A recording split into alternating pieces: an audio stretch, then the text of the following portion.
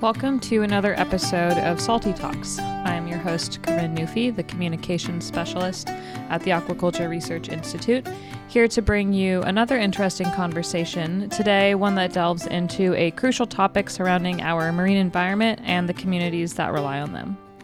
In this episode, we're taking a closer look at a pressing environmental issue, ocean acidification. This global phenomenon is having notable impacts right here in the Gulf of Maine, affecting our marine ecosystems. And to help us navigate this complex topic, we have the expertise of Susie Arnold from the Island Institute. Susie is a brilliant voice in this space, working towards understanding and mitigating the impacts of ocean acidification and fostering sustainability in coastal and island communities. Throughout this episode, we'll unpack details of ocean acidification, examining its global ramifications and its specific repercussions in the Gulf of Maine as well. But it's not all concerning news. We'll also be taking a look at potential solutions, particularly focusing on the role of kelp farming as a sustainable alternative to bring about positive changes to our marine environment. So my name is Susie Arnold. I'm the Senior Ocean Scientist and the Director for the Center for Climate and Community at the Island Institute. The Island Institute is a nonprofit community development organization based in Rockland, Maine. I've been here for 11 years. This was my first job out of grad school. I went to the University of Maine and got a dual master's degree in marine policy and marine biology, and then stayed on and got a PhD in marine biology. My PhD was all about coral reefs and how baby corals get started on reefs and the importance of certain species of fish to make that happen. So this was a bit of a shift from a tropical ecosystem to something that is closer to where I grew up. But it was a great fit for me because of the link between healthy fisheries and healthy communities. That was something that I really learned through grad school, very much in the tropics. Coastal communities that live adjacent to coral reefs are very much dependent upon healthy coral reefs for their source of protein. So I liked that link between healthy communities and healthy ocean ecosystems, and I've been really able to focus on that throughout my career here at the Island Institute. It's always nice to meet someone who echoes the beliefs that have guided my own career path. Susie's words resonate with me, taking me back to the times when I was doing fisheries research in Cambodia. There, amidst day-to-day life of local communities, it was evident how their well-being was so intricately tied to the waters that surrounded them, which Susie eloquently stated that healthy communities are tied to healthy fisheries. When the marine life thrives, it creates an almost ripple effect, positively impacting everything from the local economy to the nutrition and livelihoods of the individuals in the community. It was great to hear Susie channel her experience and expertise into nurturing this link right here in Maine. And it's a reminder of the universal truth, be it in the vibrant waters of Cambodia, the coral reefs where she was doing her graduate studies, or the Maine coast. Understanding our reciprocal relationship with the ocean is so important. Before diving into the bulk of the episode, I did want Susie to answer, what exactly is the Island Institute? So the Island Institute is a community development organization. We've been here in Rockland for 40 years. We focus primarily on Maine's 15 year-round unbridged island communities, but also work with all of the coastal communities in Maine. So our mission is to sustain these island and remote coastal communities, so ensuring that they have access to the services that they need to maintain year-round communities. And because some of these coastal and island communities have such a high dependence on fisheries, that's why a scientist who specializes in marine science works at the organization. And by unbridged island communities, do you mean like Final Haven or North Haven? Exactly. Like where you have to take a ferry to get to in there? Yes, exactly. There's tons of islands that are connected to the mainland by bridges here in Maine. Those Georgetown that are, Georgetown, even a Rousick. Well, I guess a Rousick's not. No, a Rousick is, you do have to go over a bridge to get to a Rousick, and then another bridge to get into Georgetown. There's lots of bridged island communities, but those that are accessible only by boat are vulnerable to a lot of things that islands that you could drive to are less vulnerable to.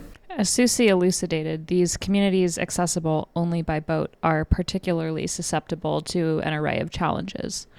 As we continued our conversation, the term ocean acidification started reverberating in the dialogue.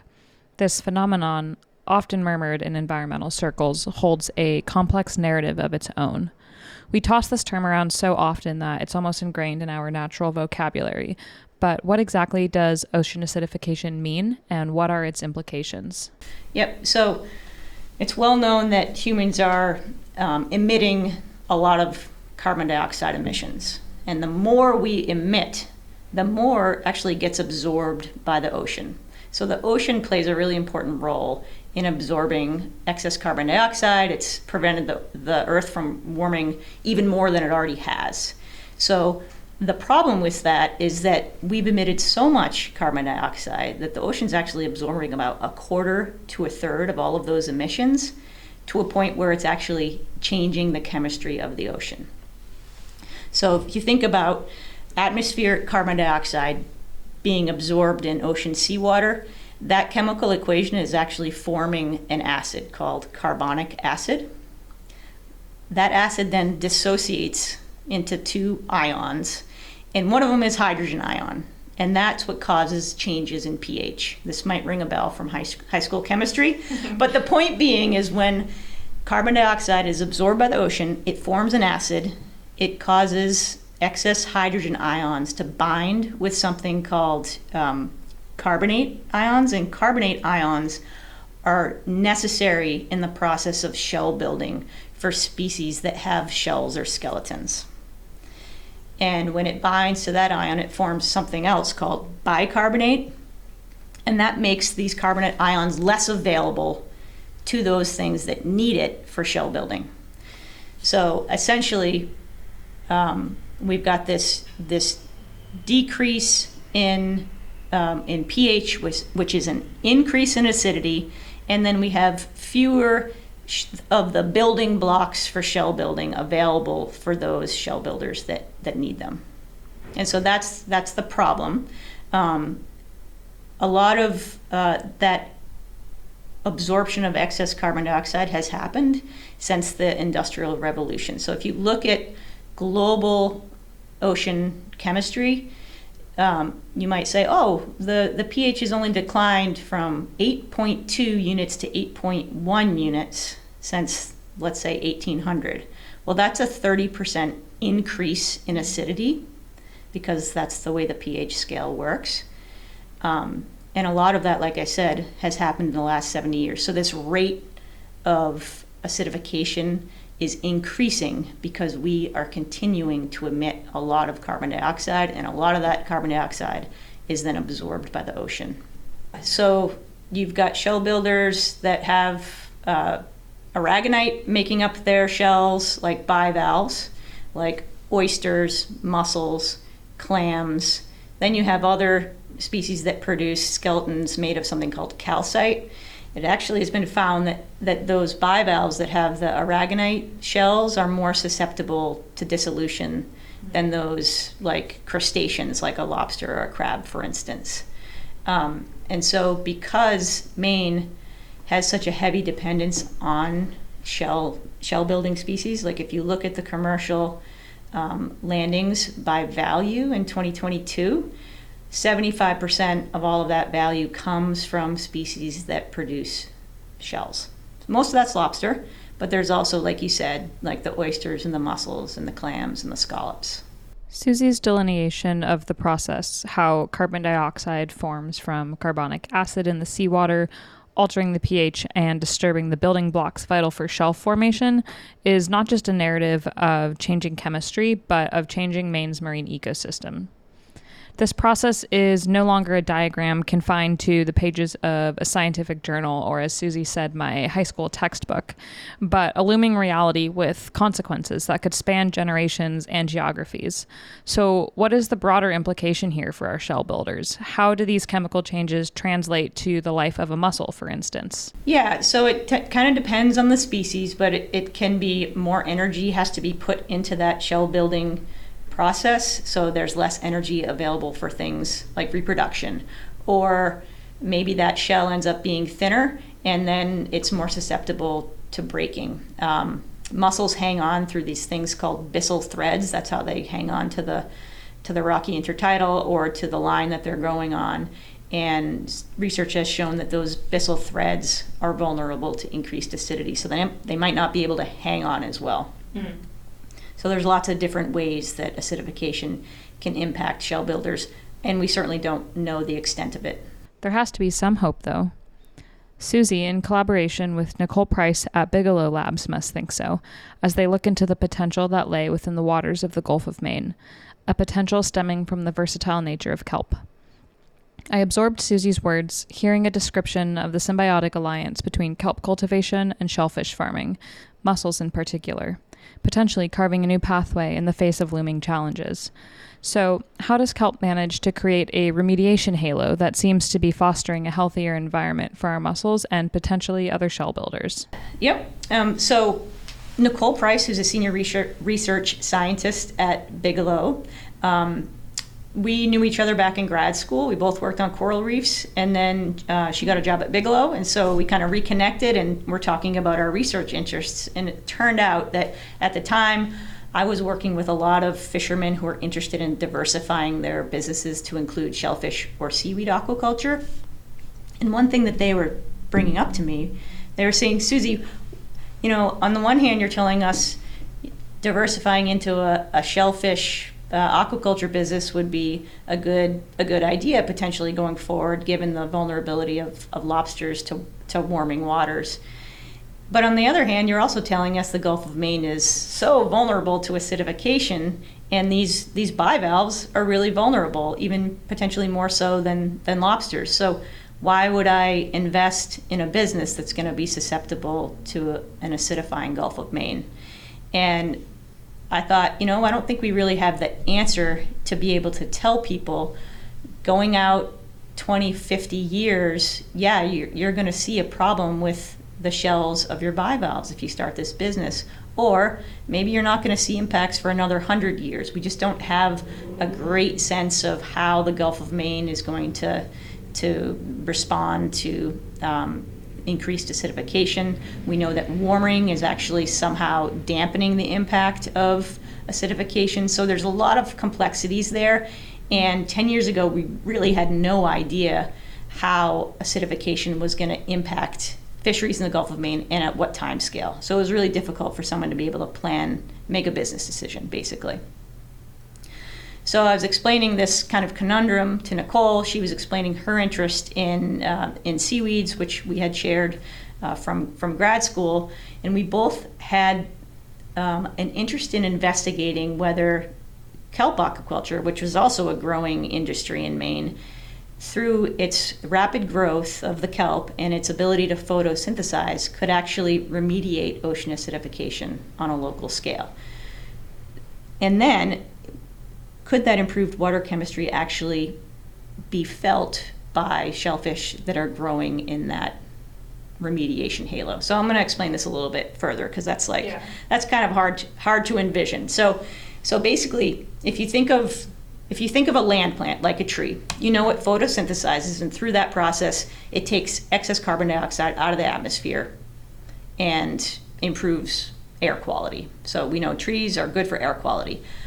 Well, seaweeds like kelp, especially kelp because it grows so fast over a short period of time, it photosynthesizes and takes excess carbon dioxide out of its ambient environment, which is the seawater.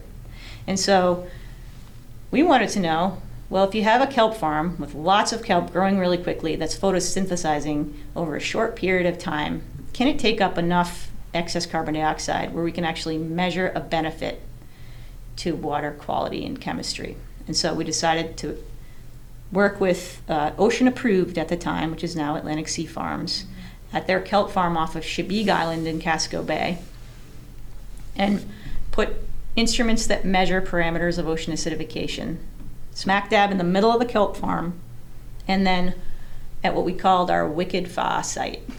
And what that meant very scientifically was we thought we put it far enough away from the border of the farm that there would be no way that the benefit from photosynthesis could be felt way out there. And so that was basically how it went in the first 3 years. We had an inside site and an outside location.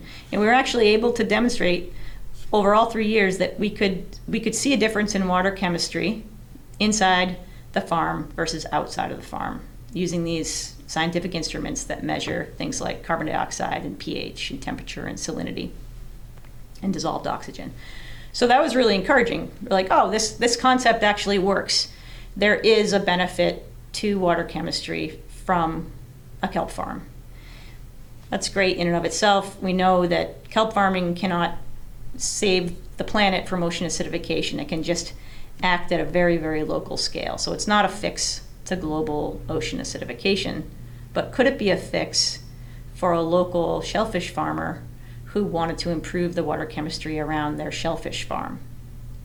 So the next step was to outplant mussels, which we did using Bangs Island mussels at varying distances from the farm. So we put them basically in cages, and we put those cages, hung them at the depth, so 7 feet below the surface where the kelp was growing, hung them in the middle of the kelp farm and then at varying distances from the kelp farm to see if we could detect different rates of growth and other characteristics of health for the mussels. And we found that those that were grown in the middle of the kelp farm had thicker shells as compared to those outside of the kelp farm. So that was also a really promising result, which gets back to the question that was posed to me by the lobstermen who were interested in diversifying into shellfish is, yeah, there could be a very local adaptation strategy for a shellfish farmer who's interested in improving the water chemistry around their shellfish farm in the face of ocean acidification. So now we have those instruments at Bangs Island Mussels site off of Clabberd Island in Casco Bay. And Bangs Island Mussels is now one of the leading producers of kelp in the state of Maine. So they're growing kelp around their mussels, both for the benefits of acidification remediation for their mussels, but also as an added paycheck for their staff come the time of kelp harvest in the spring. So it's kind of a win-win for them. Their mussels get the benefit of the improved water chemistry, and then they get an added species to their kind of business portfolio. So how big exactly is this halo effect? That's a great question, and that's something that is so dependent upon tides and currents and flow. We weren't really able to nail it down. So we measured using shipborne instruments, so basically instruments that were towed beneath a small vessel that were taking measurements of parameters that determine ocean acidification in real time. So we just drove really slowly. The first year we kind of did transects out from the farm, and the second 2 years we did concentric circles around the farm to see if we could map this, to see if we could map the remediation halo. And that proved to be really difficult because as the tide moved, even during the day when we were measuring, you could see it wasn't as straightforward as you might think. So I guess the answer is it's highly dependent upon the site. Mm-hmm. So every site is going to be different. You know, we were talking about that work that happened out in Washington State in the Puget Sound. A similar study was done out there in a location with very, very strong currents. And I think this concept may not work in a location like that because the water currents are just so strong that they would essentially wipe away the remediation halo so quickly that, you know, that it wouldn't be like growing shellfish in like a bathtub of less acidic water. It would just immediately be dispersed by the current. As I absorb Susie's words, my mind drifts to the estuaries and expanses of oceanography I'm more familiar with back on the West Coast, specifically the dynamic waters of Puget Sound. I find myself pondering the unique characteristics of places like the Hood Canal, where efforts have been undertaken to cultivate kelp. The waters there are different, marked by distinctive currents and tidal patterns.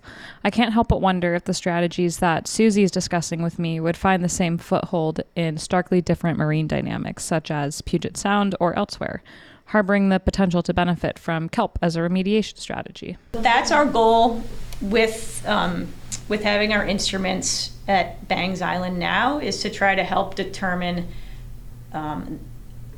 basically where they put the kelp around the mussels to get the best remediation benefit from the kelp for those mussels. So exactly that, understanding how the water moves at that location and where to put those kelp lines. I suspect in an area of really high flow where you always have the current moving really rapidly, that even if you had a ton of kelp upstream from the mussels for the majority of time, I think that halo would be so short-lived and ephemeral that you wouldn't be able to see a benefit. Yeah. So I think it does require kind of enclosed bays where this would actually work. And obviously the more kelp you have, the better. But I think just determining that ratio and the site setup is exactly what we're trying to do now. Given all the dynamic variables we've been talking about, I started to think, how could farmers adjust their strategies? Does the species of kelp matter? What about the proximity of mussels to the kelp or the seed density? Yeah, yep. I think kelp farmers have been experimenting with just that. How close you can put your lines? Is it 10 feet? Does it have to be more? Can you seed them more densely? What are the pros and cons to doing that? How much nitrogen is available throughout the whole season to allow for sustained growth? When do you have your phytoplankton spring bloom occur that then takes up some of that nitrogen and makes it less available for the kelp growth? So there are a ton of factors to consider to kind of maximize your kelp harvest and also the phytoremediation benefit of the kelp. I'd say for now, I think farmers are very much focused on maximizing their kelp harvest over any phytoremediation benefit it might provide for their mussels. But we only have currently, I think, now 2 mussel farmers who are also growing kelp. Okay, so I was going to ask that. Yeah, there's tons more research to be done to try to nail down how much kelp is needed, what are the exact benefits that are being provided to the mussels. Also, there's a possibility that the biomass that sloughs off of the kelp might then also be an additional food source for the mussels. So there could be more than just the chemistry benefits for co-locating those 2 species. Nicole Price had done a early lab study comparing I think 4 species of seaweed's ability to take up carbon dioxide, and the kelp species she used in that experiment was sugar kelp, and it was found to be far superior at taking up carbon dioxide through photosynthesis than the other 3 species.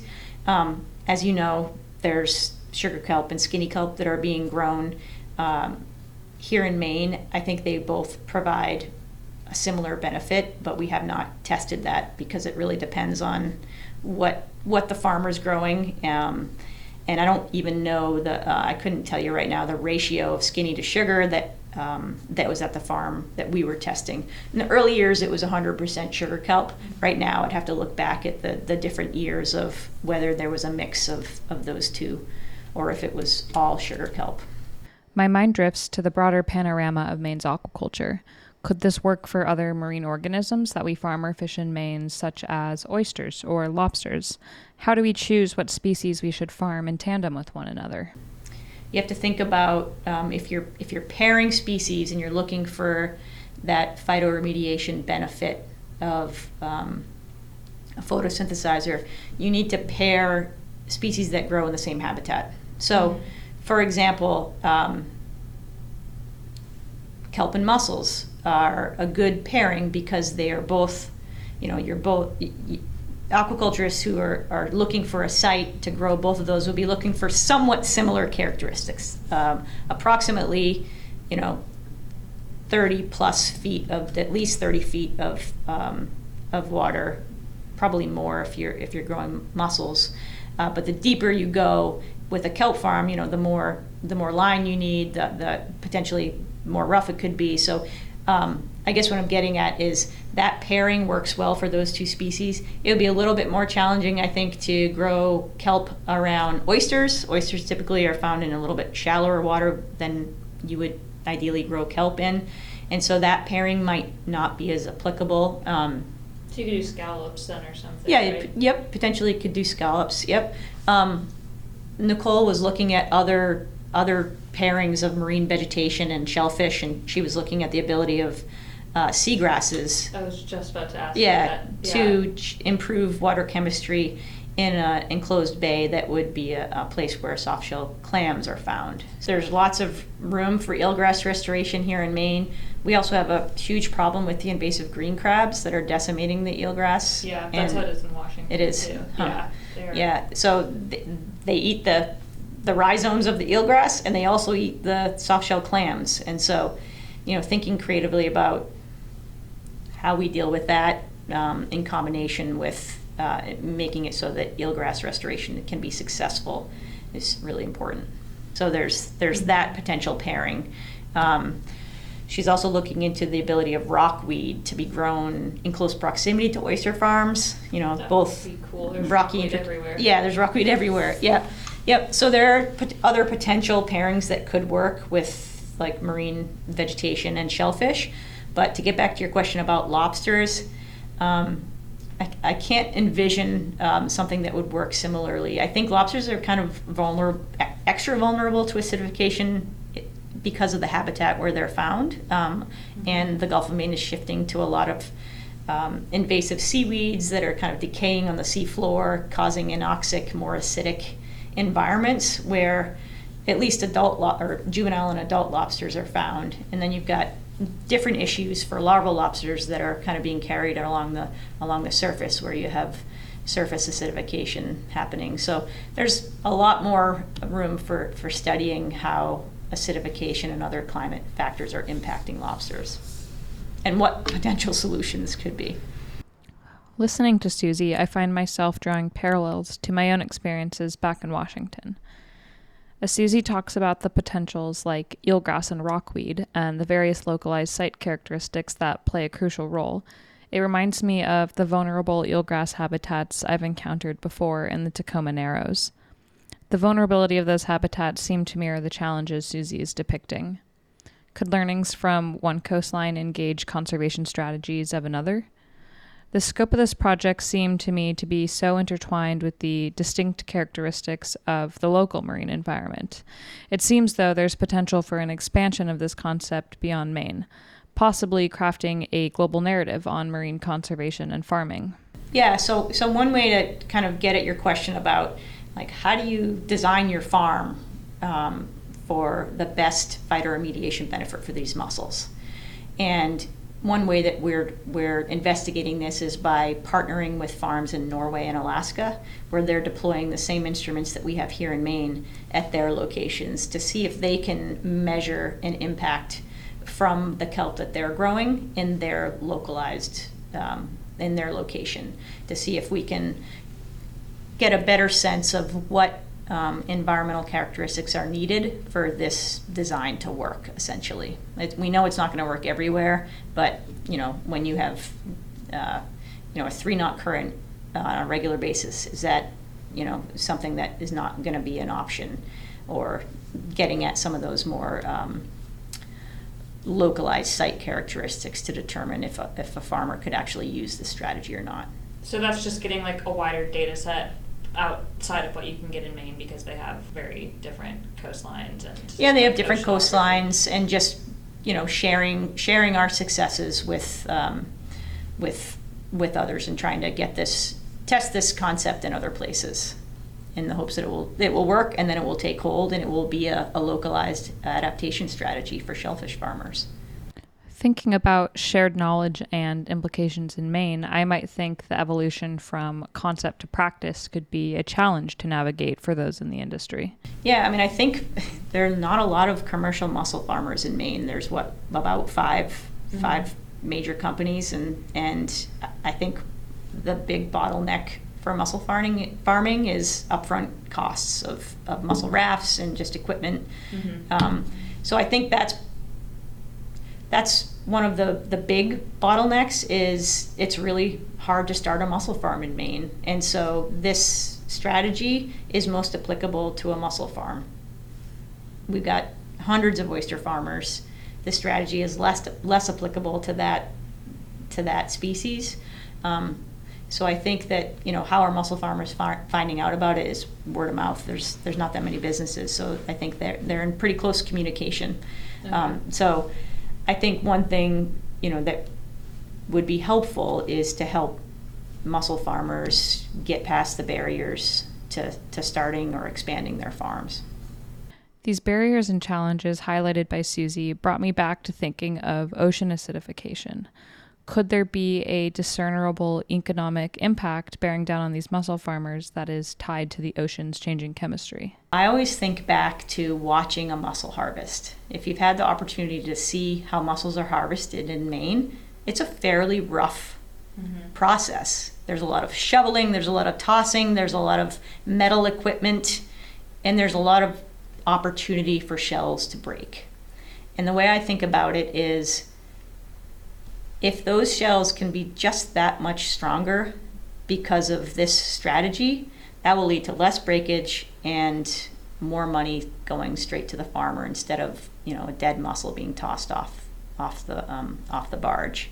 So no one has quantified how that equates to a mussel farmer's bottom line, to my knowledge, but that kind of image is always in the back of my mind about, well, if we could have a third less breakage because the shells are a little bit thicker, then that would be a huge win for a mussel farmer.